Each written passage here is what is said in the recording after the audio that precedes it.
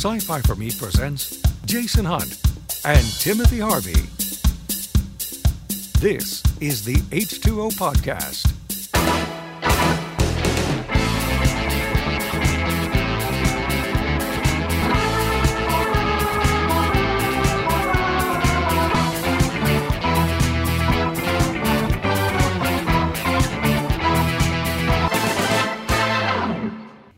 Welcome, everyone, to this edition of the H2O Podcast, now on Monday nights. Haha. Haha. Hello, Tim Harvey. Hello. Okay, now, this is not, for those of you who are watching live, this is not our normal configuration. No. It's...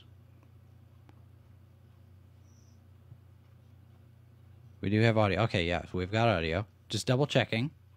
I'm monitoring where there's quite a bit of a delay on things, which I'm not sure why there's a bit of delay on things. The hashtag H2O Podcast, the email h2o@scififorme.com, and tonight we are going to talk about Star Wars Celebration. We're going to milk this for all we can get. As well we should, because you guys did some pretty impressive things out there. Yeah, it was really interesting experience, to say the least. I'm going to, now, just as we were starting, the microwave beeped, so I'm going to go get my coffee here real quick. You vamp for a minute. Tell us your story as to why you're there and not here in studio. I'm sure that's a story that people are going to be dying to know about. Oh, yes, I'm sure it's riveting. Well, the short version is my kid was in town this weekend, and haven't spent a lot of time together over the last several years. It's one of those things, you got grown-up kids. I'm sure that some of our viewers and listeners will know what that's like. Anyway, they went off and spent some time with their friends on Saturday, and I went to the gym. I spent the last several years working a job where I drive all the time, so I'm always sitting down, and I work from home now where I sit down all the time, so I'm getting back in, you got to fight gravity. It always wins, but you got to fight against it, right? So go to the gym, and I think I just overdid it. I've managed to pull something right from about here to here, so I'm pretty sure it's just a muscle thing. Yeah. But yeah, it's like, ow. Something a little whiny. So, but I had a great time with my kid. It was, for those of you who have, for any reason, might have followed me on Instagram, I film a lot of burlesque shows here in Kansas City, and happened to be one this weekend where Annie Cherry, who's a nationally known performer based out of Kansas City, and 40th birthday celebration. So a lot of really fantastic and talented people came out and got to pay tribute to her. And so my kid, who had never been to one of these shows, they had a blast. They just had a ridiculously, I'm not much of a social creature, and social butterfly all over the place. I mean, all these people in amazing costumes. The theme was Rococo, for those of you that's sort of like your 17th century French, big wigs and brocade stuff. Beautiful, amazing costumes just by the audience, let alone the performers. Oh, the audience wore costumes too. A lot of them did, yeah, and it was amazing. It was really cool. And so, my kid's over here going, "Tell me about your costume," and I'm like, social, not social, my. But so they had a fantastic time. We had a great time. And for those of you who, like I said, I film a lot of these shows, and usually for a group here in town called Bohemian Cult Revival. I wasn't asked to film, which is fine. And I'm like, I'll just go as the audience. I haven't done that in a really long time. Right. Yeah, got to intermission. I ran out to the car and grabbed one of my cameras. I just couldn't take it anymore. There was all this amazing, cool stuff happening on stage, and nobody was filming it.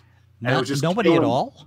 I didn't see anybody. The audience members some of them had their phones out and stuff, but there was no, it was just So I've been looking at some of the footage, and I'm like, well, it's not great because I'm sitting in the front row. Yeah.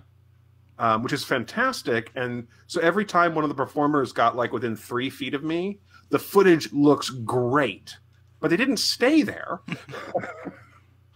And the location, the lighting is always weird, but anyway, we had a fantastic time. And it was a great weekend. I was very, very tired today. Oh, I'm sure. Because, yeah, just kind of running around and being, having a good time with my kid. It was great. Well, speaking of good times, superherostuff.com gives us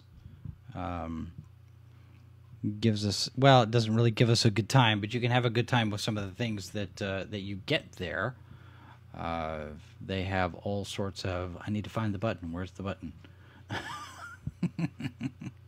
He's lost the button. I've kid. lost the button. Oh, that's because there's not one in this set. Wow. Yeah, you plan and you scheme, and then it meets reality and human beings. So, superherostuff.com is a sponsor for Sci-Fi for Me TV. If you go there, place your order. Licensed merchandise for all your favorite franchises, and you can get 10% off when you use the discount code Sci-Fi for Me 10 when you check out, and that can be used in combination with other reduced prices and sales and that kind of thing. They just had a bunch of Captain Marvel, Shazam, Captain Marvel and Shazam items that just dropped over there. So they're always adding new stuff. They're under... And feed your Marvel and your DC Joneses. Marvel, DC, Star Wars, Star Trek, Battlestar Galactica, The Walking Dead, Godzilla, Transformers, Doctor Who. I mean, just all of it. So there is that. So Star Wars Celebration in Chicago. So explain to folks who may somehow not know what this is, because while we certainly do, and we, there's a certain assumption that the folks who listen to us and watch us, of course, are the kind of fans who consume this kind of information the way we do, right? Right. But at the same time, it is the fans of Star Wars, the fans of the Marvel Universe, the DC Universe, whatever it is. It's far beyond that core group of fans that we used to consider fandom, right? It has become it's a global phenomenon, right? So talk about what is it? Well, what's it all about, man? Star Wars Celebration started 20 years ago. Dan Madsen and Steve Sansweet over at Rancho Obi-Wan. He was working at Lucasfilm at the time. And Dan Madsen was the publisher of what eventually became the Star Wars Insider magazine, which started out as the Star Wars Fan Club newsletter. And then it became the Lucasfilm Fan Club newsletter. And then it went back to Star Wars, and then it became the Star Wars Insider. Well, Dan was the first publisher of that. And they organized the very first Star Wars celebration in Denver 20 years ago. And it was in a giant airplane hangar. And that was it. And Anthony Daniels was there.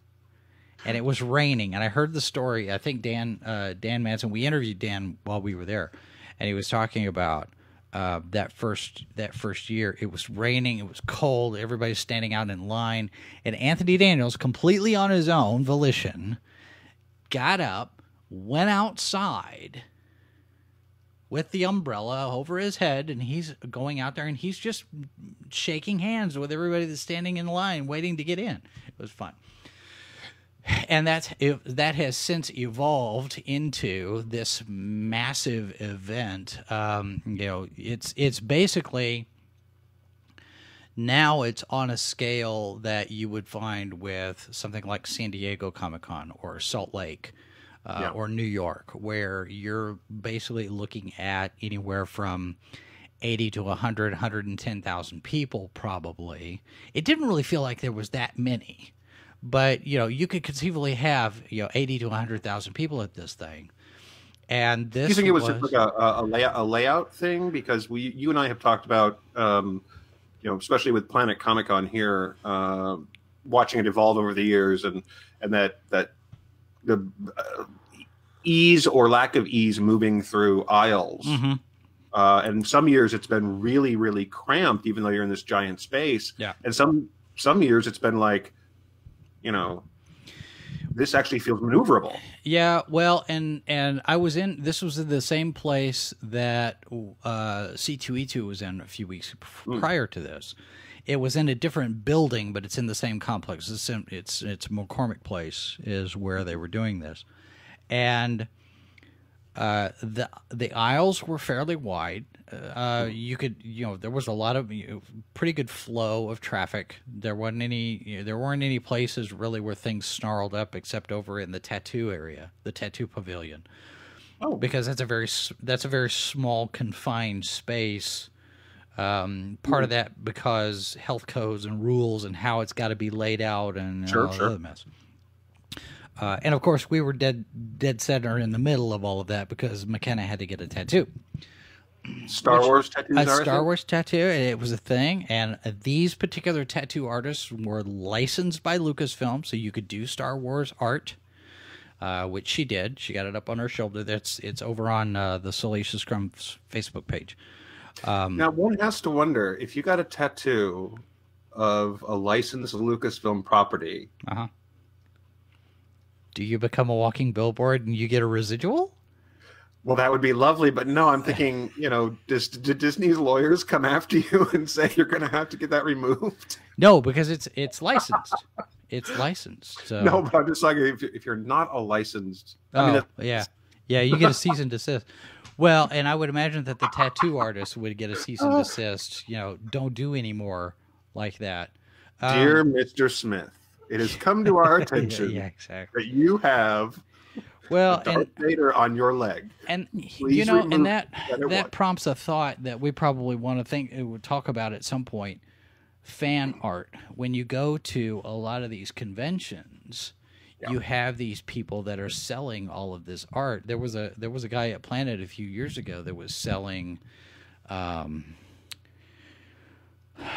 leather goods. So he would have DC and Marvel art from pages of comics or cover art or something, and he basically has that burned into wallets and keychains and stuff. And I was like, "Do you have a license for that?" And he's like, "Well, no." I was like, "Okay." That's not a good thing. But anyway, to go back to your question, Star Wars Celebration is this big fan collection. It's like a Comic-Con, but it's specifically focused completely on Star Wars. Mm-hmm. And they've got your usual suspects. You've got the vendors that are selling merchandise, and you've got your comic book shops that are there. You've got a lot of people that are selling tchotchkes and collectibles and vintage toys and whatnot. And it was one of those things where everywhere you turn, and of course all the cosplayers are there. GJ Video says it wasn't as busy at Star Wars Celebration because people don't like this sequel trilogy and have lost interest. I would argue that that's not probably entirely the case. Things flowed pretty well because there was enough space for it. I think you're going to have those people that are out there that don't want to have anything to do with the new trilogy. But the people that are paying the money and going to the expense of getting to Star Wars Celebration, they're going to be your hardcore, diehard, if it's Star Wars, I'm going to watch it type of fans more than anything else. You're certainly going to have those detractors who sit there and say, I like Star Wars except this part of Star Wars. Like prequels or midichlorians or Abrams or Last Jedi or whatever. But for the most part, it's perfectly acceptable for fans to maintain that such and such series ended when it did, even if they're still I personally think that there were two really, really good 1990s Batman films, and I'm not aware that there were any that followed. Both of them were directed by Tim Burton, and I will defend Danny DeVito's Penguin pretty loudly, and Michelle Pfeiffer in a catsuit. I will defend these things. Yeah. But Yeah. Well, and this thing started, but see, we got to looking. There have only been, in the 20 years that there have been celebrations, there have only been 13 celebrations. They don't happen every year. They happen generally around something. They're timed to coincide. They coincide with something.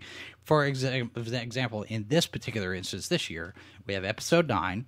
We have The Mandalorian. We have 2 video games. We have the final 12 episodes of Clone Wars. Yeah, all of this stuff. This becomes this big thing. A few things. And the 20th anniversary of The Phantom Menace. All of this happening all at once. So it was this confluence of things.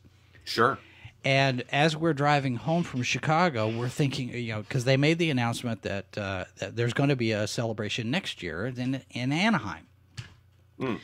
And we're trying to figure out what it's going to include, because there's no movie coming out next year that we know of. There might be a video game that we know of, because I have a suspicion on the video game stuff. There might be a video game. Galaxy's Edge is going to be open by then, so maybe they've worked all the bugs out at Disneyland. So it's right there. So McKenna was thinking that maybe one of the VIP packages would include a day at Galaxy's Edge. Oh, nice. Yeah, sure. But there's nothing. I mean, Mandalorian is only supposed to be a limited series, so if it hits really well and does, gangbusters in the numbers, maybe we get a season 2, or maybe we get a spinoff with maybe Gina Carano's character or something. But Clone Wars is done. Resistance isn't that popular, so maybe the Game of Thrones guys, Weiss and Benioff, get some sort of an announcement or a trailer, a teaser or something next week. But that's not enough to justify a celebration. So something is in the works somewhere. And my theory, not telling us yet. They haven't told us yet, but I think a part of it is going to be Kathleen Kennedy's farewell tour. I'm going to get into that a little bit later, because I have an entire drawn-out long theory as it relates to Kathleen Kennedy, but I don't want to share that just yet. Maybe a little bit later on in the discussion here, where we get to stuff. But this year it was 5 days. Normally it's not 5. Usually it's 3. In the past it's been 3, and this year it was 5. But of course, again, you have all of this stuff that's going on. Right. And we got into the episode 9 panel. We got into the Mandalorian panel. McKenna got into the Galaxy's Edge panel. We did not get into, they instituted a lottery system this year where you could apply, I want to get into this panel. And you either did or didn't, depending on how they put all the numbers out. And we didn't get into the 20th anniversary of Phantom Menace. And we were supposed to go in for the Fallen Order, the Jedi Fallen Order video game panel, but the crowd was such that McKenna was just like, "Nope, I'm just gonna watch it over here. Thank you," because for most of the panels they cleared the rooms. Oh, sure. Okay, this panel is done. Go this way. Pick up your poster. Pick up your freebie on the way out. And they clear the room. And then, of course, if you're coming to the next panel in that room, now you got to turn right back around and get back into the line. And some of them it was just this mass, this ball of people in right there at the stairs. It was just no, we're not going to do it. So she watched that, but we got a lot of good information. We got a lot. It was fun. It was a good experience. The Mandalorian panel was really interesting because this show feels like a Western. It feels like a Clint Eastwood Western. Think Unforgiven more than A Fistful of Dollars. It's not a shiny Western. Right.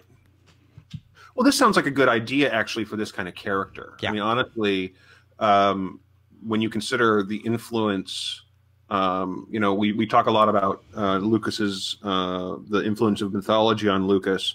but you also have to look at Japanese cinema. You have to look at the Western. There's a lot of things that went into Star Wars and the ideas that formed what Lucas was planning to do with the film in the first place. And so this kind of character lends itself really well to that frontier. And of course, there's always something fun about the frontier of space and the Western analogy. I mean, it's Firefly. It's all the different. There's a whole bunch of different ways this is played out in fiction. So that sounds great to me. Yeah, it's a lot of fun. And Pedro Pascal, who plays the Mandalorian, he talks about when they were telling him what kind of research to do. They said a lot of Clint Eastwood. They said watch a lot of Sergio Leone. And of course the reference Kurosawa. Sure. So there is all of that in the makeup of this, but yeah, it was fun. We got. I'm assuming now, ladies and gentlemen, this is the moment where the cat has gotten into something.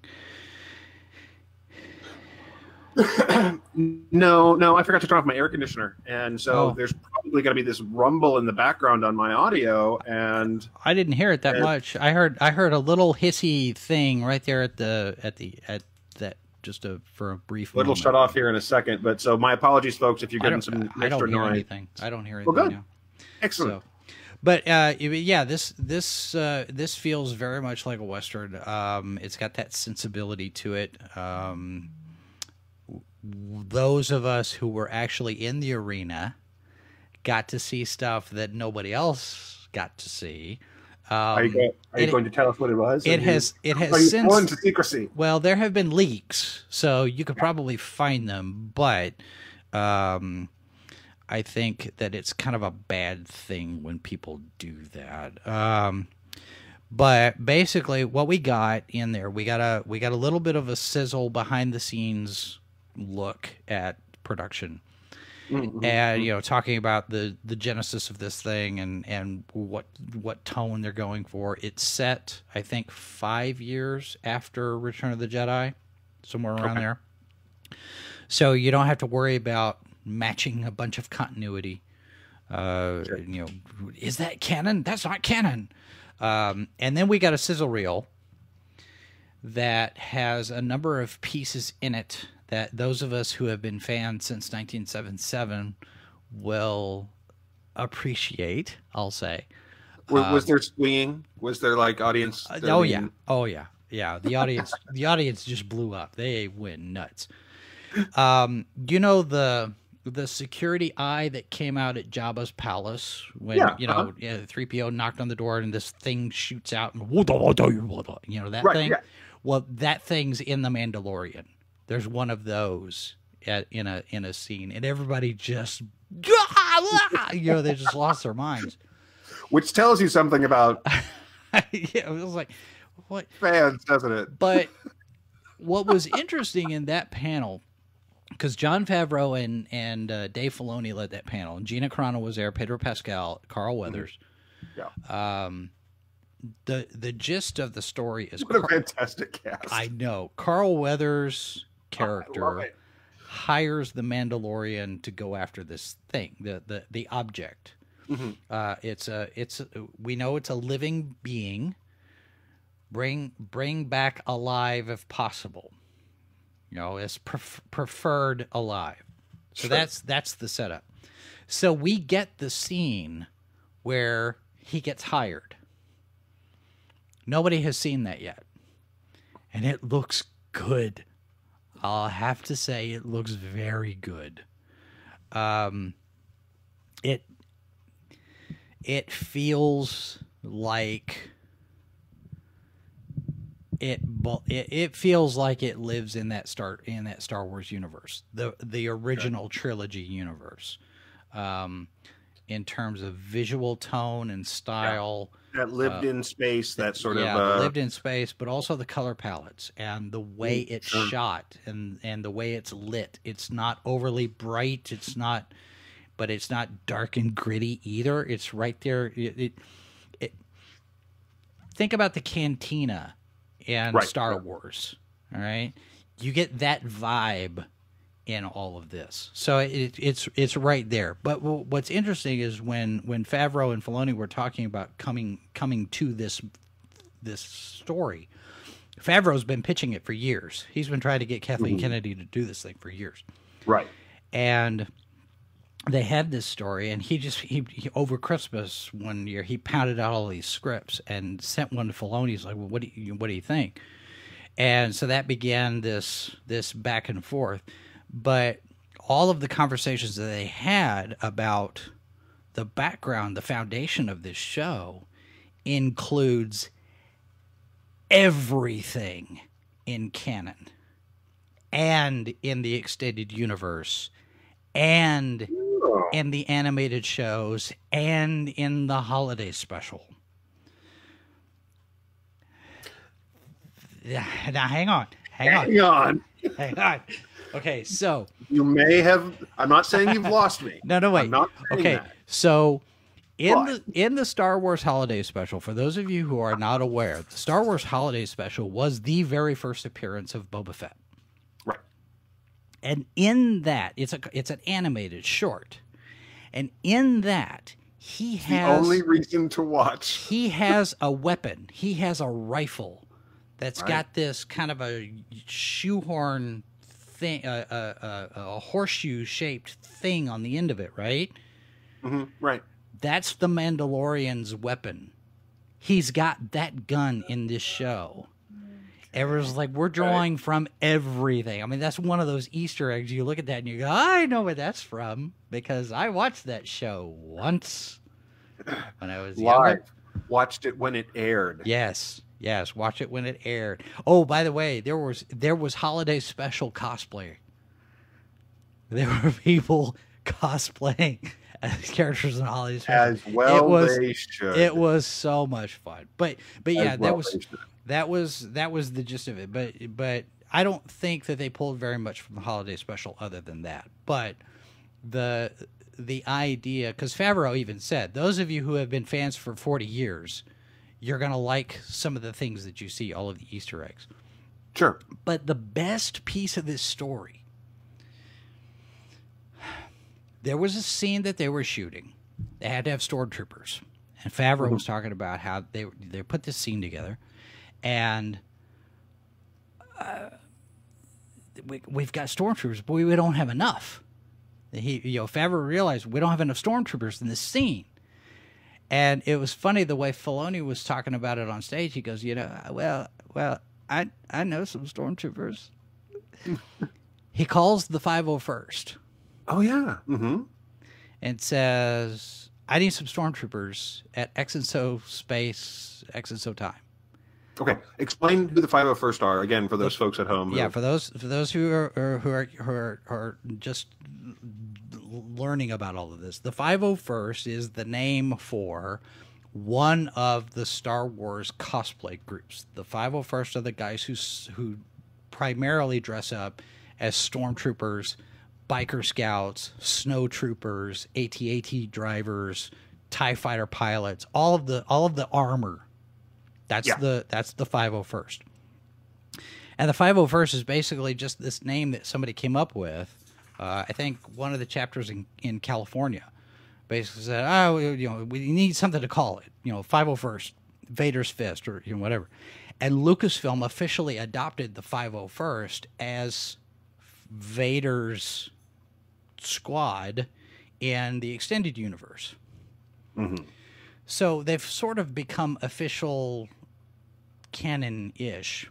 And then, of course, you have the Rebel Legion. You have the Mandalorian mercs. The Rebel Legions are all the all the X-wing pilots and the Hoth snow troopers and that group, Princess Leia and Han Solo and whatnot.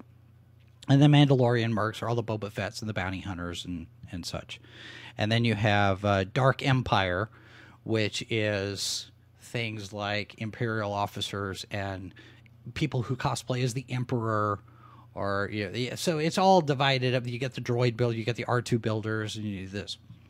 So Thomas from Multiverse Tonight, by the way, says that even the Rift Tracks crew had a hard time making that holiday special better.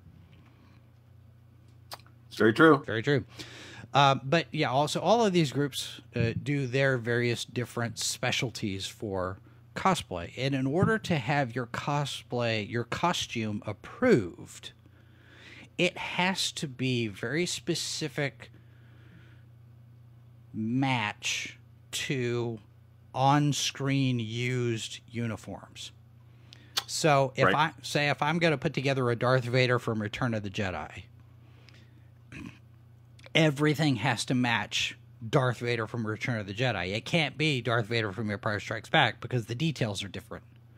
Sure. Okay. The chest plate is different. The chest plate's different. The belt's different. You know, there's different pieces of the costume that are different from going from movie to movie to movie. Right. So in order to be approved, and we were at Planet Comic-Con, there was somebody there dressed as Bush, which was Leia's bounty hunter disguise in Return of the Jedi. There was somebody there dressed as that, and they were getting their official approval stamp, photographs and all that taken. Because it has to be submitted. You just have to say, okay, here are all the pictures of my costume. And then the home office, as it were, they say, yes, this is screen accurate. So Dave Filoni calls the 501st, and he says, I need some stormtroopers at such and such day, such and such location. Here it is. Didn't tell them anything about what it was for. So the 501st, now normally, they do they do parades, they do charity events, they do all of these different things. And, they frequently will do things for Lucasfilm, some PR stuff for Lucasfilm, depending on where they are. Mm-hmm. So they go out there, they show up, and they get in the scene. So you've got people in the 501st who have absolutely no idea what they're doing, showing up at the thing, and Favreau says, the funny part is all of these guys already knew how to act like stormtroopers. Because that's what they do. And Filoni was talking about how some of the costumes were more screen accurate than some costumes that have actually been on screen in the past, and all that. And then the capper on it was when he looked at it, and after they got done after they finished shooting, he looks at him and he goes, "You guys all now have screen used costumes." And the room just went wild. The audience just loved that because that's just a cool moment where you show up expecting to do some sort of a charity thing, and now you're in the TV show. Yeah, it's crazy. That's a crazy moment. That's fantastic. That would be. Especially for some of these folks who have done. It's easy to forget that a lot of fandom stuff is not just a bunch of people getting together and having a good time, enjoying whatever it is that they love in terms of Star Trek, Star Wars, Doctor Who, whatever. And there's nothing wrong with that. Yeah. But yeah, the 501st has done a lot of stuff with charity and a lot of stuff that is actually far and beyond the just fans getting together and having a good time. Right. So yeah, that's very, very cool. Yep. And the idea that now you can watch the TV, you can watch the show, and you can sit there and go, there I am. I'm the dead one right there on the floor. I'm that one. I'm dead trooper number 6. Something like that. That's gonna be so much fun. Because now, and Gina Carano, it was funny. She was talking about, she said the 501st guys were working harder than some of the people that were there all the time. They were just in. They were 100% hardcore. Let's do this and do it right. So it says a lot about the people who have taken the time to build these costumes. So. So cool. But yeah, that was that. There was the Empire. Of course, there was the episode 9 panel, which I guess let's see, where are we? We're at 8:30. I guess I can go ahead and start this. I'm gonna share my Kathleen Kennedy theory. So I noticed this vaguely peripherally in the episode 9 panel. And then I noticed it for sure at the Mandalorian panel. So Stephen Colbert at the episode 9 panel, he's got a book that's got all his questions in it. Sure. So we're scripted. This is not going to be don't ask any questions off book type of thing. It's you stick to the book, right? Sure. So he introduces Kathleen Kennedy and J.J. Abrams together. Sure. They come out and they do their thing. And they're talking about the show. They're talking about, what to expect in the movie and all of this. And Kathleen is letting J.J. answer most of the questions. And all of her answers generally have to do with how well everybody did and what it was like to be back in Jordan for them. Because they shot in Jordan for a couple of other things. Right. So she didn't really contribute very much. She let JJ do a lot of talking. And then JJ mentions this new evil that arises for them to fight. And Stephen Colbert, of course, he's got the book. He's now, JJ, you mentioned this evil, this new evil. What can you tell us about that? And JJ looks at Kathleen Kennedy and he says, Kathy? And, they make a big joke that, with this new evil, Kathy? And ha, ha, ha, yuck, yuck, yuck, Kathy's the new evil. Well, that tells me a couple of things. That tells me, one, they're very aware of what some people think about Kathleen Kennedy at this point with regard to some of the decisions that have been made on the creative side of things where The Last Jedi is concerned, where Solo is concerned. And there are people that are not happy with Kathleen Kennedy right now, and they want her out. And they were not happy when it was announced that she got her 3-year extension deal at Disney here, a year ago. So that was the first little nugget. When that happened, I thought, oh, okay, that's a PR move more than anything else. We're going to diffuse and defang everybody who hates Kathleen Kennedy by acknowledging that everybody hates Kathleen Kennedy. She's the big evil. Ha, ha, ha. Right? Okay. That was the first bit. Well, then she, a little bit later on in the day, the Star Wars show, they had the live stage, which was in the hall where all of the booths and the vendors and everything were set up. So you could watch this all the live long day every day, starting on starting on Friday. And at one point, they brought out Kathleen Kennedy and Daisy Ridley. Okay. Now, again, Kathleen Kennedy was not introduced by herself. They brought her out with somebody who's very popular as part of the new franchise. So who's going to have a negative reaction to Daisy Ridley? Right? I mean, she's a talented performer. She does really well with the material she's given. She's attractive. She's young. Everybody likes Daisy Ridley.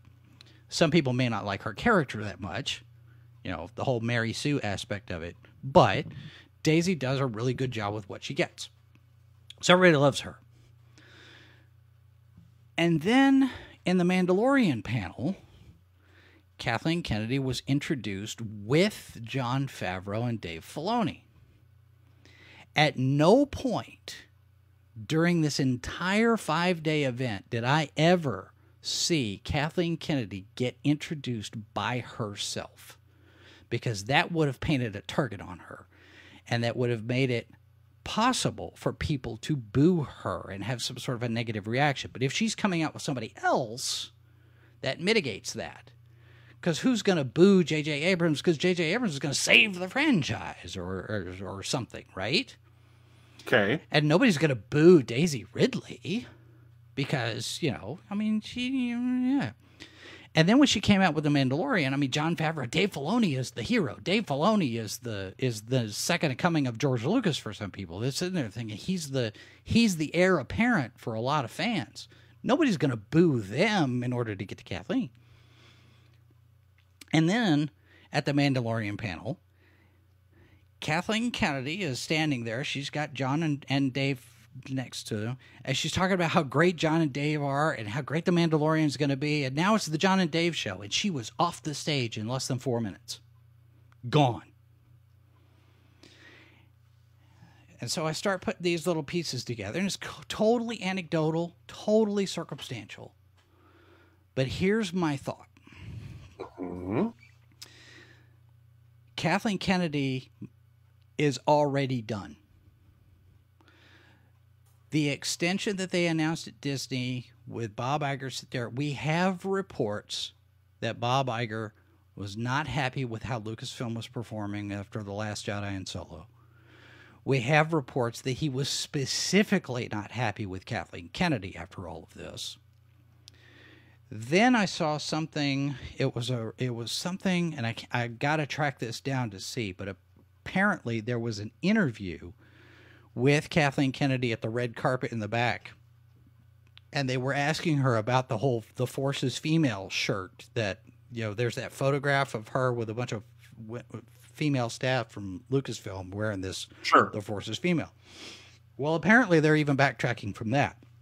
Because according to this that I heard, what she said in that interview was basically Nike made this shirt and sent it to them, and so they wore it. They took a picture, but the Force is really for everybody. So it feels like they're doing a lot of PR massaging, a lot of reputation management in this, and they're reducing Kathleen Kennedy's footprint in this event. Add to that, we've got the entries over on Glassdoor where they're talking about how Lucasfilm right now is not a happy place to be because you have the Kathleen Kennedy crowd, and then you have the other half of the staff that's not really happy with what Kathleen Kennedy's been doing. Whether that's a politics thing or a creative thing, there's a lot of different things that are going on in that mix where people are not happy with Kathleen Kennedy. So what I'm thinking... This is pure speculation on my part. I want to make it very clear that I am just totally spitballing this. I think that Bob Iger sat there and said, okay, your deal, the responsibility when you got hired was finish out the nine films. Do the last trilogy, because Lucas had always come up with this idea that there were 9 films. Sure. And which at the time... we all thought that Kathleen Kennedy was the logical choice because she'd worked with Lucas, she'd worked with Spielberg, they trusted her. Everybody said, she's got a track record. All the Indiana Jones movies, she's worked with Spielberg for years. So everybody thought it was fine.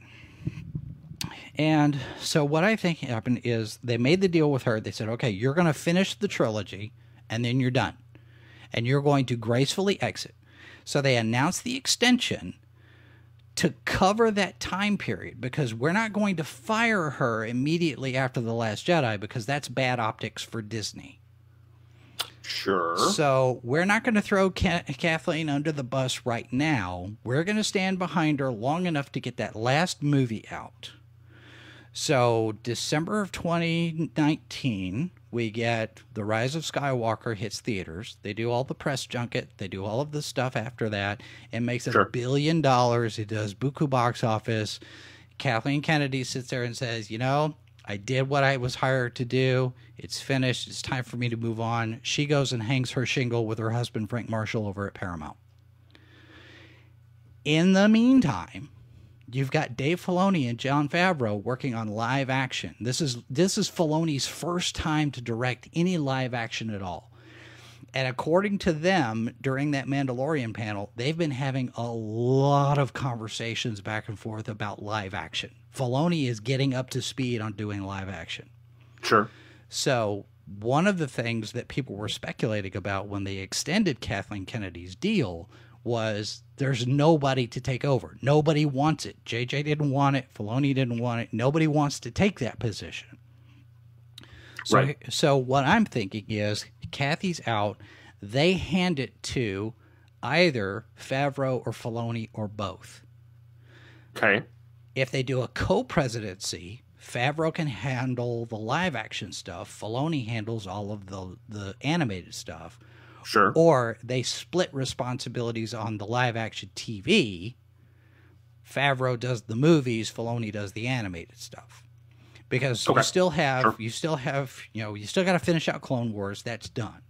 After that, all you've got's resistance, which Mhm. is not that great. So you've got to have something to fill that void once Clone Wars is finished. So they're going to have to do another animated something back then. And then The Mandalorian can't be the only live action show that they do. So there's going to be something that comes after that. Right. And if you have, I mean, Jon Favreau proved his geek cred chops with Iron Man. Because a lot of people were like, Jon Favreau? What? Right. Okay. Yeah. And because up until that point, he played Foggy Nelson.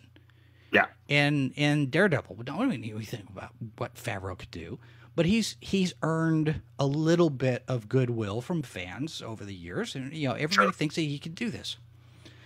So that's my prediction, and it lines up now with Anaheim 2020 being the next celebration. That's Kathleen Kennedy's farewell tour, where she says, it's been really fun. I'm having such a great time. It's great now that this whole thing is done. I completed the mission. And now we're going to hand this off to, was it Beinhoff and Wise, or whoever the guys are, the Game of Thrones guys. Right. And it's their trilogy is next. Here they are. I'm out the door. It's been fun. Because Bob Iger is on his way out as well. Because Bob Iger has announced that, I think, 2021, 2022 is his last year, something like that. So he's on the way out the door because his mission is completed. They finished the Fox acquisition. Mm-hmm. That deal is done. So he's on his way out. I've done what I've set out to do. I've finished my work. Now it's time for me to go. And Kathleen can look at that and she can point to that and say, okay, Bob's on the way out. I'm going to do the same thing. And now there's precedent for her to leave on a high note because, there's history. She's got gravitas, as it were. Mm-hmm. And it'll be a deal kind of like what Sony did with, what's her name? She was the president for a while, and then all of the email stuff blew up, and then she got her own. Oh, right. Yeah, I don't recall it at the top of my head, but yeah, I know who you're talking about. Because she's producing the Spider-Man movies. It'll be something like that, but it won't be at Disney. She won't get a deal at Disney. She'll go back, and she and Frank Marshall, her husband, who's been producing all of this time and directing, they'll do something together. Yeah, that's my theory. I don't see anything inherently wrong with that theory. I think that probably makes a lot of sense. And it's a way for everybody to save face. Well, and I don't have I've never had the urge to particularly blame her for anything that's gone with this. I mean, there's just, if you look at what went on with the production side of Solo, I mean, to be honest, there's things she can control and there's things she can't. Yeah. And creative decisions that people sit there and go, this sounds good, like a great idea. They don't play out the way you hope, and that's not a thing. I mean, you can blame somebody for that sort of thing, but it's like you're looking for someone to blame. Yeah. A decision was made, and so I think overall, she gets to go out having done the job. Whether not everybody loves that job, shockingly, nobody ever will. Yeah. So, I mean, I think that makes a lot of sense, and I think it probably was a good PR move on their point to have her go out with folks who are likely and I think that would be very unfair for people to boo her in the first place. I mean, right? That just Well, at an event like this, it may not happen. But at the very least, with doing it this way, you reduce the chances of that to bare minimum at all if it ever happens. So, which is good, because to be honest, I think that for all that fans care about the material, they care about the things they love. Again, small reminder here, folks: the people who produce this stuff are people, and what? They're people just like you, and it's booing them doesn't do anything except make you look like a Speaking of things we love, characters that we love, did you see all of the internet chatter about Tom Kane? I did not. What great! I mean, aside from the fact that we love Tom Kane. Oh, let me tell you a story. So again, for the folks at home, Tom Kane is an amazing voice actor. Yes, he does incredible work. He has been Jason and I. Jason and I have known him for God, how long now? What I met him at a Planet Comic-Con. Oh, I want to say during the second season of Clone Wars. So let's see. Randolph Carter was what, 5 years ago now? No, 8. Oh, has it really been that long? Okay, so we've probably known Tom probably about 9 or 10 years, right? Yeah. So Tom is also the voice of Yoda. For those of you who watch the Clone Wars, and he's been the voice of the Academy Awards. He's an narrator Smurf. He's done various Marvel characters for their animated films.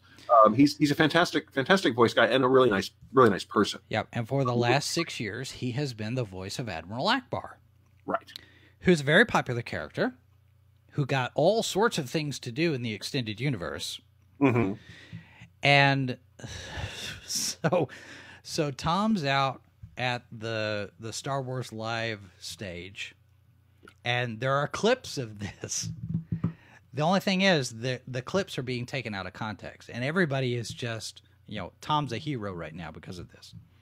So the headlines are running somewhere along the lines of Star Wars actor insults the Last Jedi, or that sort of sentiment, where basically they're saying that Tom is speaking out, same as the fans have been, because at one point during the conversation there on camera, it's like, I've been Admiral Ackbar for 6 years now, and then he I'm not really happy with the fact that he just got blown out of the side of the ship. He's upset with the death of Ackbar because, then you got this other character. Who is this Holdo woman when nobody knows about, nobody cares about this character, and she gets he's basically making the point that I've made, that Holdo got what Ackbar should have gotten. It should have been Admiral Ackbar getting that scene, that hero's death, because he's got the history, not only in the stories, but also with fandom. Fans know this character. And one of the problems that I've had with Holdo from the very beginning is nobody is emotionally invested in her character. So her sacrifice really means nothing. Right. And Tom was making that point, kind of trying to make a joke out of it, but trying to make that point. Now, of course, a lot of people are taking it and running with the identity politics side of things, that Holdo is this LGBTQ signals intersection character that didn't need to even be in the movie. And I'll agree that she didn't need to be in the movie. She was a totally unnecessary character. But the guy that was hosting that segment of the show very quickly was like, oh, let's talk about Clone Wars. And so, of course, everybody is blowing a gasket over this online, saying, Tom said what we've all been wanting to say.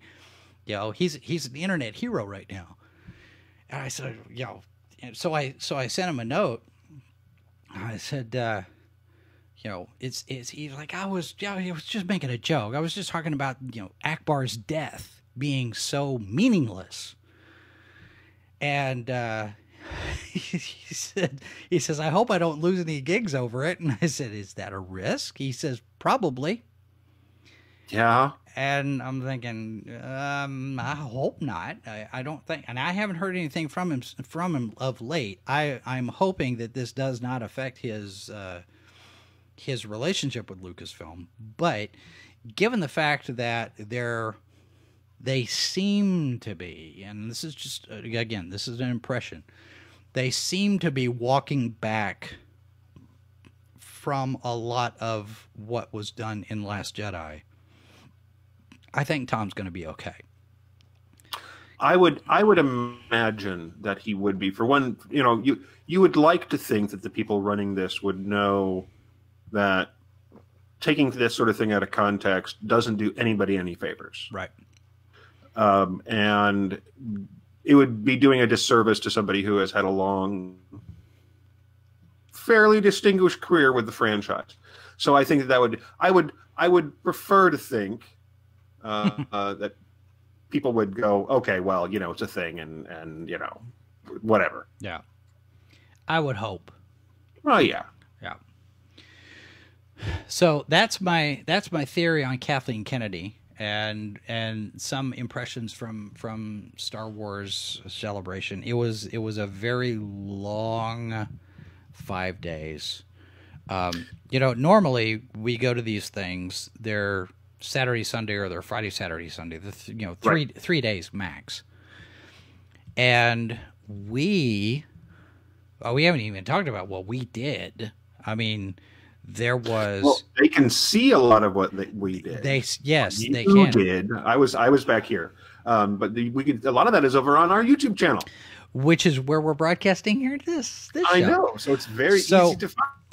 The thing is, you know, you talk about, you know, knowing people, you know, we know the 501st and whatnot. We actually managed to get in on Wednesday during load-in and shoot some behind-the-scenes video of some different things getting set up, and, you know, there's crates everywhere, and there's boxes everywhere, and there's forklifts going back and forth, there's loaders and all this stuff that you don't see when you're at the event because it's all done. Well, we got in there and we made a deal. We shoot some footage for the 501st as they're setting up some of their stuff. And then we got an interview with Stefan Cebalista, who is currently the LCO, the commanding officer. It's an elected position. He's the commanding officer worldwide of the 501st. Oh, sure. Okay. And he's also part of the Belgian prop builders. And for those of you who are watching last year's Celebration streams, there's a Millennium Falcon set that they debuted last year. The Belgian prop builders built this set. It's a replica of Han Solo, you know, the Dejarik table, and then the place where Han Solo sits and says, "Good against the living." That's something else, you know, Hokie religions, and that station is there. And then you go down the hall, and on the other side of it, now they have the Solo version of the Dejarik table, the cleaner version when it was Lando's ship. Right. Yeah. So all of that's there. So we got to talk to him about, you know, about the props that he's building and all of these different things. Now, he was there with 2nd and 3rd degree burns on his arm because he had an accident. Some boiling water had fallen over on him and burned his arm. He was there against his doctor's advice. And so it was like, no, we got stuff that's got to get done, and I've got to be here. So, but we got to do all of that on Thursday or on Wednesday, and then on Thursday, we were the only ones in the world on the web anywhere live streaming from Star Wars Celebration. Because the Star Wars people weren't streaming on Thursday. Right. They didn't start streaming until Friday. And our numbers reflect it. You could tell, oh, yeah, they started watching the real stuff on Friday. But on Thursday, we pretty much had the captive audience. We had people that were watching from all over the place. They were watching from the UK. They were watching from Spain. They were watching from Australia. They were watching our stream. They were like, thank you guys so much for doing this. It feels like we're there. Because we were just wandering around pretty much all day.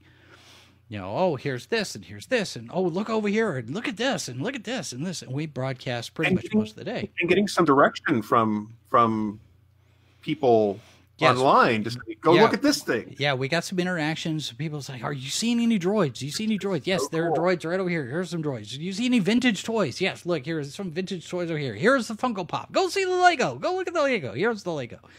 So, yeah, it was fun. And then at one point, we met up with Jeremy from Geeks and Gamers, who's another YouTuber. And he's one of these that's not too thrilled with The Last Jedi, not too thrilled with Kathleen Kennedy. And he's got a following.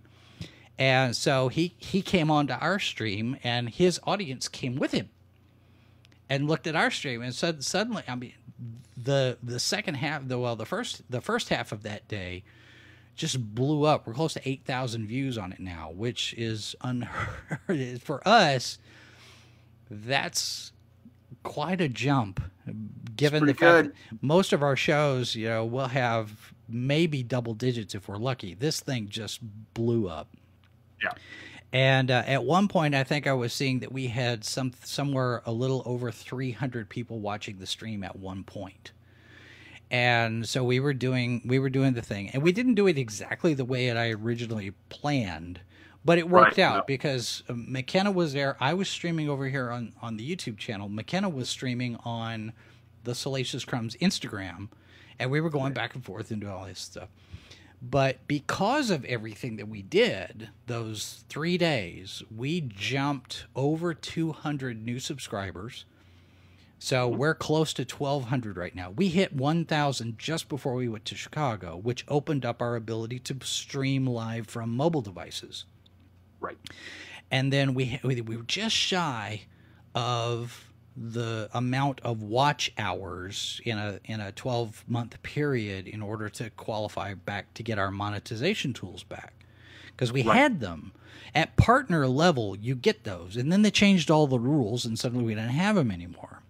Yeah. And so we went past, we crossed the threshold because of what was going on at Celebration. So the guy, all of you people who were watching when we were live streaming at Chicago, you guys got us over that hump. You got us to that point where now, I mean, it automatically triggered the review process to get us our monetization tools back. And then I think it was last Monday or Tuesday, I got an email saying, "Congratulations, you're a verified partner level again." I was like, okay, good. We got it. We got it back. We got our monetization tools back, which means now we have super chats, which is a new thing that I'm still trying to wrap my head around. And at some point, I will remember at the beginning of the show to mention that we have super chats now.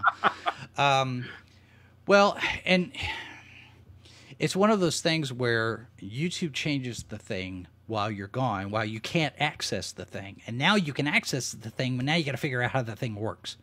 Right, yeah. So super chats are basically a way that you could give us money to support all of the things that we're doing here, and you can leave a message with it, and we acknowledge them and read them or whatever. So you can give us the super chat. The super chat is basically, here, I'm going to give you $10. I'm going to give you $20. I'm going to give you $2. Whatever. So that happens in the live chat that comes as part of the stream when we're doing one of these, when we're streaming live. The live chat is where you throw those super chats in. So we haven't gotten one yet, but as soon as we do, I'm sure there'll be a party or something. But but that's that. And then dance party. That's still not dressing up as Sailor Moon. Not gonna do it. GJ Videos asked, "Did you enjoy The Last Jedi and like the direction that Kathleen Kennedy's taken the franchise?" That's a mixed bag. For me personally, visually, The Last Jedi is a gorgeous film. It is very much an homage to Kurosawa movies. The cinematography is fantastic. I think the story's crap myself. Tim has a different opinion, but I don't. It's not my favorite Star Wars film. It's not, and it's not that it's going to. But I have never been able to develop the kind of I hate this movie and be angry, get angry about this. I can disagree with what a film is doing, what a TV show is doing with characters that I care about. But I've made films, worked on films. It is a hard process. And what you start out trying to do and what ends up being the thing that screens are sometimes worlds apart. Yeah. And that's nobody's fault. And so getting angry at people like Kathleen Kennedy or Johnson or any of these folks who are involved with the creative process, you know what? It might be justified. but it might not be. And I just can't get angry about this stuff. As much as I love Star Wars, I couldn't get angry about Discovery Season 1. I couldn't get angry about, all these things. You mean Star Trek? I know. It's all, it's Star Trek Discovery Season 1. Yeah, but you said Star Wars. But I mean, it's the same kind of thing. I can't get angry about, I can't get angry about whatever showrunner does whatever about Doctor Who, whatever. Right. I love these stories, and I mean, it's not my favorite Star Wars film. That's the worst I'm going to say about it, because the Return of the Jedi is this amazing movie, and if I never see another Ewok in my life, I'll be fine. Okay. And that can get me knifed in some quarters, and which is ridiculous. Right. Yeah. So, yeah, I mean, I don't think the story's crap. It's not what I wanted. But I think for me, the anger comes from the reduction and the deconstruction of Luke Skywalker more than anything else. And when I saw the movie,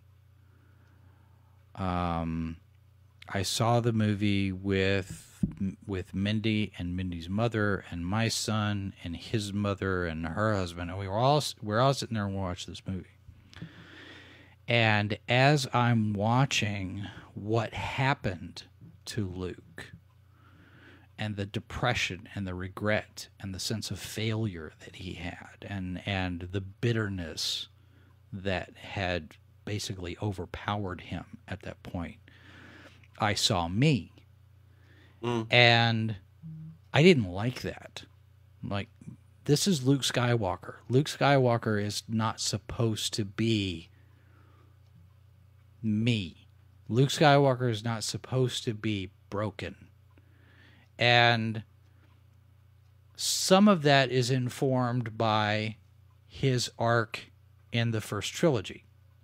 He was always this brash, hopeful, optimistic, wide-eyed, starry-eyed adventure kid who grew into this very mature, in control.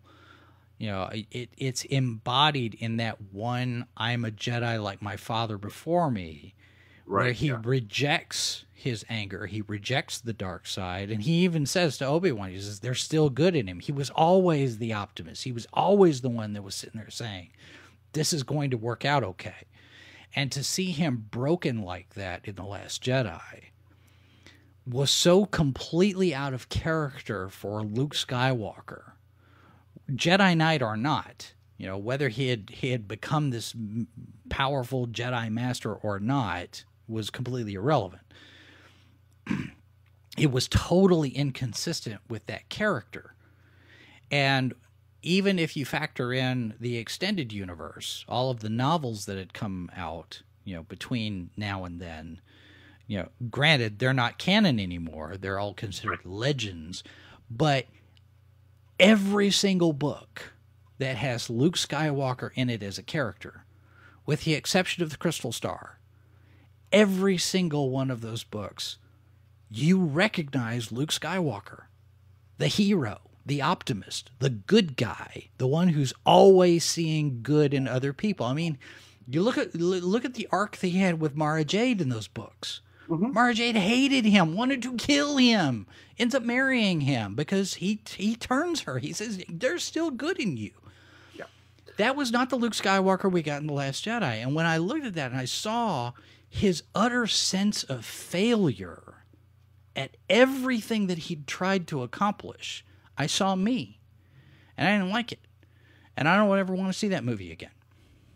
I'll tell you what, I have a certain fondness for watching heroes be human, because mythic heroes, and so Star Wars is modern myth. We've talked about this before. Right. And the problem with making mythic heroes human is that so often it's really hard to get right. I did not inherently have, from a story standpoint, let me just make that very clear. From a story standpoint, I don't have a problem seeing Luke Skywalker like that. But you know what I didn't get out of that film that I needed? I needed to see more. I need to see there's a lead here, okay? And just there's these decades in between. Mm-hmm. And there's not enough there to break him. You show, don't tell, right? Yeah. Okay. So when you have the heroic sacrifice, spoiler alert, that's a great redemption moment for, do the thing and save the world, right? Right. But the problem is that if you're going to break a character down like that, if you're going to give us that character broken, you have to give us either show the breaking points, show them, make the audience feel them, or if you're showing that character, there's the character broken, you have to take the time to make the audience understand. And that, to me, is where that film doesn't do the job. Right. I agree. It doesn't give it enough time.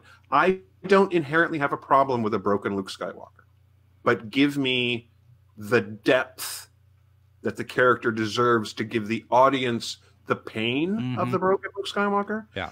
And again, I don't know what the script was doing. I don't know what that was it there?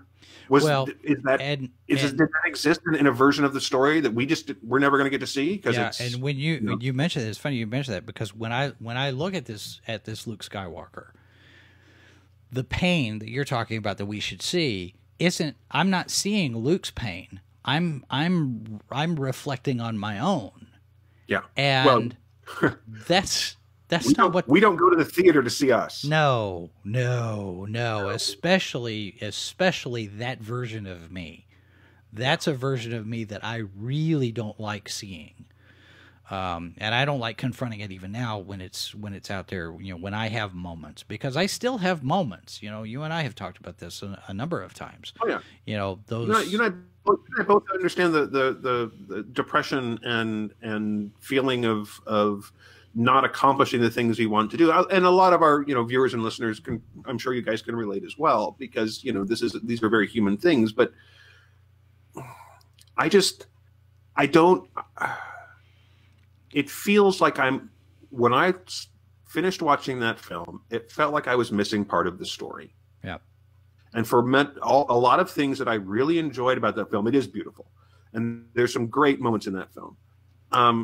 It also felt like they tried to do something, which I'm all, experiment, play with the canon, do the things, guys. Yeah. That's what creative people do.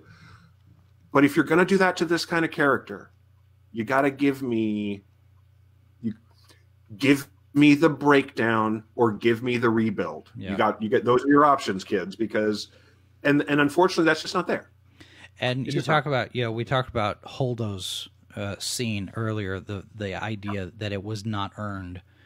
I think the same can apply to Skywalker's death, because, like you're saying, we don't have enough. There's holes in the story. Yeah, there's not enough there to justify where he's at emotionally, mentally, and then he comes back from that. How do you come back from that? Because I've been where he's at. You don't just bounce back like that. It's, yes, there's a threat, there's a thing to do, there's a task that has to be done. I'm the only one that can do it. You get back in the saddle and you force yourself to do it. But it's not easy. And we didn't get that. We didn't get that grind that he has to have gone through to get back. And the thing that bothers me more about A Broken Skywalker is the fact that, like you're talking about, with all of this being modern myth, these are archetypes. Mm-hmm. And when you start playing with the archetypes and subverting the archetypes, then you break what that archetype is for.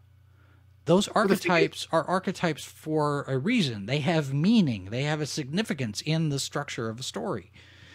But the thing is that there is an archetype for this kind of character, for the character who is the hero, who has lost their way, who's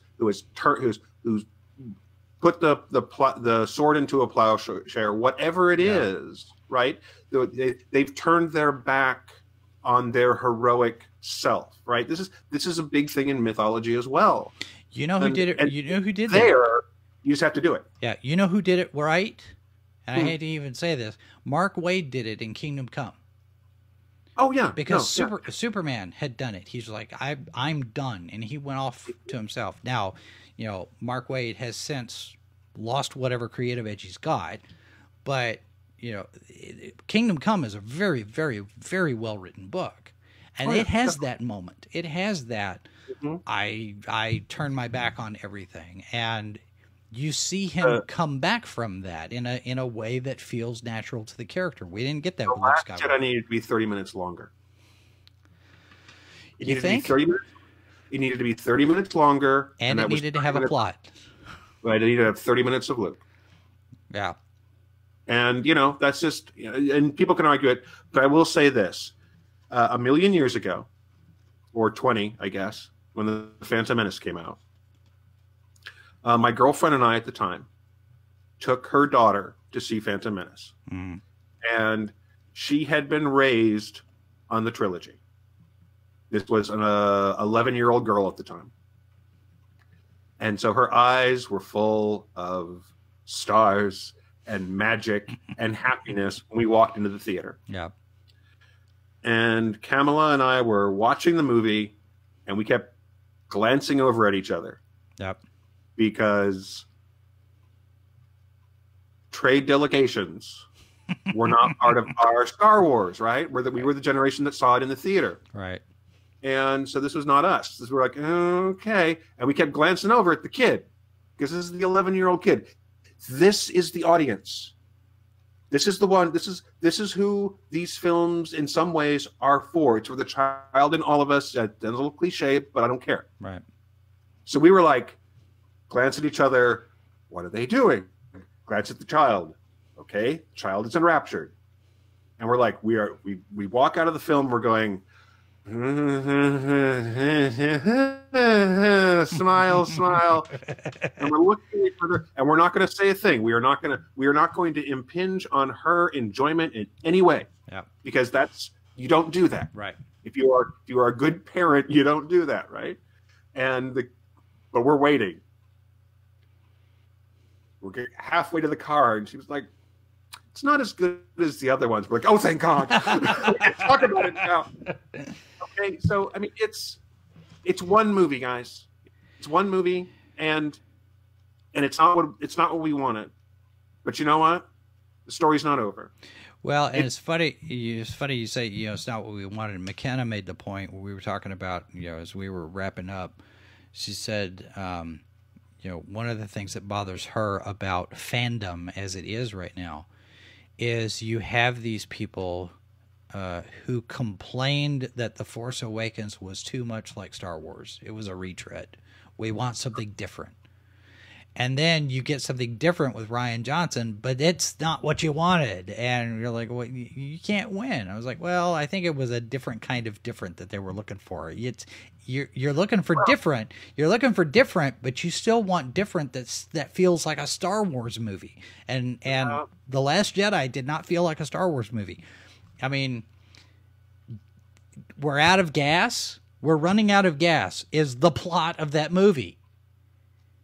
It is the dumbest MacGuffin that you could have in a film. We're running out of gas. Okay, so if you've got all of these ships and they're all running out of gas, then you take one ship and you throw all the ordnance you can on that one, and you take all of the gas from all of the other ships and you put them on one ship, and that ship gets away, and the ship with the bombs goes the other way, and you get away, and that's a 5-minute film.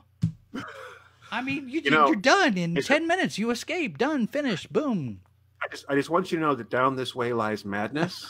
Dustin and I have been doing The Walking Dead, reviewing The Walking Dead for 9 years. Yeah. 9 years now, and you know what? It's the same kind of thing. Where's the map? We've lost our minds. We don't know where anything is. We don't know how things work. We don't know how power. Well, and the thing is, I mean, for as much as the hyperdrive attack thing blowing the ship was just, it was, I will give it, it's a phenomenal visual. That piece where she, when that ship goes into hyperspace and breaks up the other one, and it just goes, the soundtrack goes completely silent. I thought, oh, that's a moment. But a moment doesn't make a movie. Right. A moment is not enough to sustain that film. We're running out of gas. We're running out of gas. Yeah. And then how many people are left alive at the end? What, 20? That's the entire resistance. And I'll take a poke at JJ. We didn't get any kind of an explanation as to what this resistance is, because what are they resisting? If the Republic is the government, what are they resisting? The resistance at that point, is whatever's left of the imperial. You've got the Imperial remnant out there, whatever becomes the First Order. I would, logically, they're the ones who are resisting the Republic. So I'm like, there's pieces of this that just don't make sense. They don't work. You know what one of the problems with fandom is? We stare directly at the plot. I know. And if we've learned anything from comics and novels and movies and audio plays and a lot of things, that way does lie madness. Yes. Well, and it's funny because sometimes it's glorious madness. Well, and we had somebody ask on one of the videos that we posted. I think it was Trailer Park, where we're talking about the episode 9 trailer.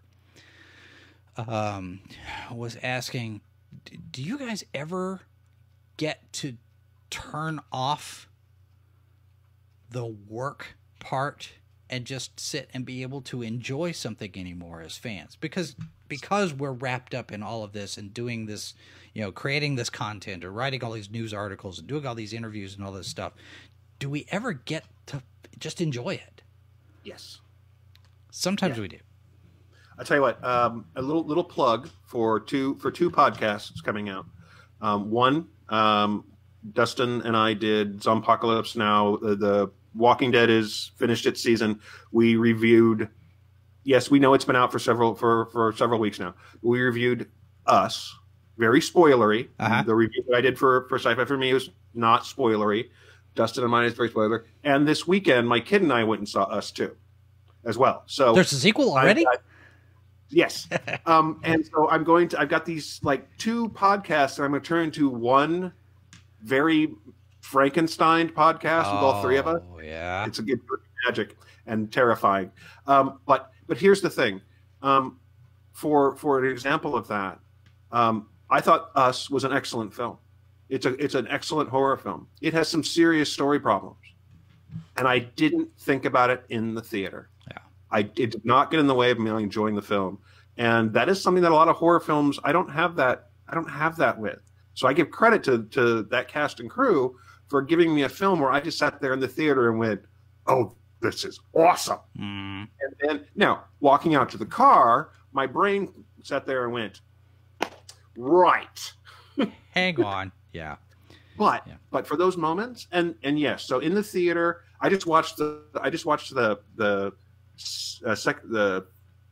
final episode in the second season of Star Trek Discovery, and it's got some problems as well. But you know what? I was caught up in the moment. Yeah. Except that after I finished watching it, I sat there and went, "That scene was about 30 seconds way too long," and that's a problem. But you know what? It appealed to the Star Trek fan in me in so many ways. And it was designed to. It's such a clearly designed episode. Yep. It's like, this is for you, and this is for you. And I'm like, okay, guys. Speaking of Star Trek, that sort of thing. It gives me an opportunity to plug the article that I'm about to post. Hopefully I get it done tonight and can post it tomorrow. It's an interview with Ian Spelling, who was a writer at Starlog magazine. Yes. This is part of our tribute to Starlog this month. Ian Spelling, for those of you who don't know anything about Starlog, Ian was a writer for a number of years. I think between 85 and 2009 when the magazine went away, he was a freelance writer for Starlog and did a number of articles on Star Trek, including material that was in the licensed magazines, to the point where he actually ended up being an extra on DS9 and Voyager a couple of times, and did a couple of day in the life articles for, being on set, and actually ended up editing StarTrek.com when they brought it back when J.J. Abrams rebooted that franchise. Sure. So we got a chance to talk, and the funny thing is we did the interview while I'm in the car in Chicago, driving around trying to find the hotel Wednesday night after we got it, and we're doing all the stuff. We got in on Wednesday. We went to the McCormick place. We shot all of the video stuff that we did that day, and then we're going to the hotel, and we're driving around, and I'm doing the interview, and McKenna's got her phone, and she's recording us doing the interview. And I'm still trying to watch GPS and try to find our hotel at the same time. It's crazy. The stories we could tell, right? Yeah. But we don't have time to tell those stories tonight. We've actually gone over by about half an hour. That's the nature of live stuff. So here's what I'm going to do. I'm going to hold this up to the camera because, oh, wait. No, do I have a graphic? I think I've got a graphic. Let's stand by here. Let me look. I want to look at there.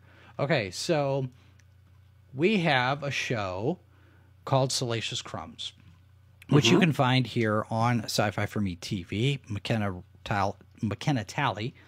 Every now and then again, I still want to say Riley, but it's not Riley anymore.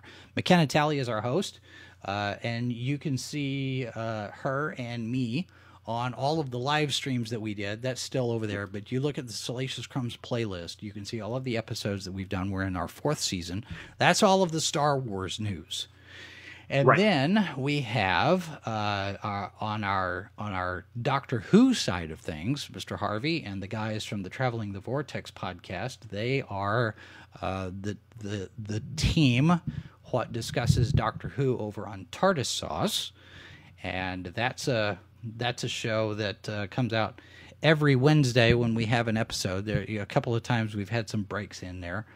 And then we have a show called The Trailer Park. We mentioned that earlier. This last episode we just dropped, we're talking about episode 9 trailer. So all of those shows you can find here on Sci-Fi for Me TV. And we're very proud of all of this content. We're very happy to bring you all of this stuff and things. We do a lot of stuff here. But yeah, check all of that stuff out. You can find them. They're all separated out into their own playlists for each show. And over on the .com, sci-fi4me.com, you can find all sorts of news articles, including our tribute to Starlog, which is ongoing right now. We'll have more articles drop throughout this week and next. And then I guess we're going to live here Monday nights at 8 o'clock. For the H2O podcast, at least for the foreseeable future, just to see how this time slot does for us. Next week, there'll be a new episode of Salacious Crumbs, Monday night at 7. We'll drop it on YouTube, so you can watch that. And in the meantime, we do have, besides the Super Chats, we do have a Subscribestar account that started up, $5 a month if you want to support us over there. This is kind of like Patreon, only a little bit different. And you can support us through that if you want. It's totally optional. And then, of course, we want to thank our sponsor, superherostuff.com. Remember, Sci-Fi for Me 10 is the code you use to check out and to get 10% off your order. And that's gonna do it for us this week. We will do it all again next week. Maybe not go an hour and a half next week, or maybe we will. I don't know. We'll see. A lot of it's just going to depend on what kind of. Yeah. Well, see, funnily enough, we didn't digress that much this time. I know. But we had a lot to talk about. That's right. So anyway, all right. So that's going to do it for us this week. Thanks very much for watching, for joining us, for jumping in and leaving your comments in the chat. And Tim, hopefully your arm gets better soon. I'm sure it will. Always a pleasure. All right. Thanks very much for watching, folks. We will be back next Monday at 8 p.m. Central. Good night. This has been a presentation of Sci-Fi for Me Radio. Copyright 2019 by Flaming Dog Media, LLC. All rights reserved. No portion of this program may be retransmitted without the express written consent of Flaming Dog Media.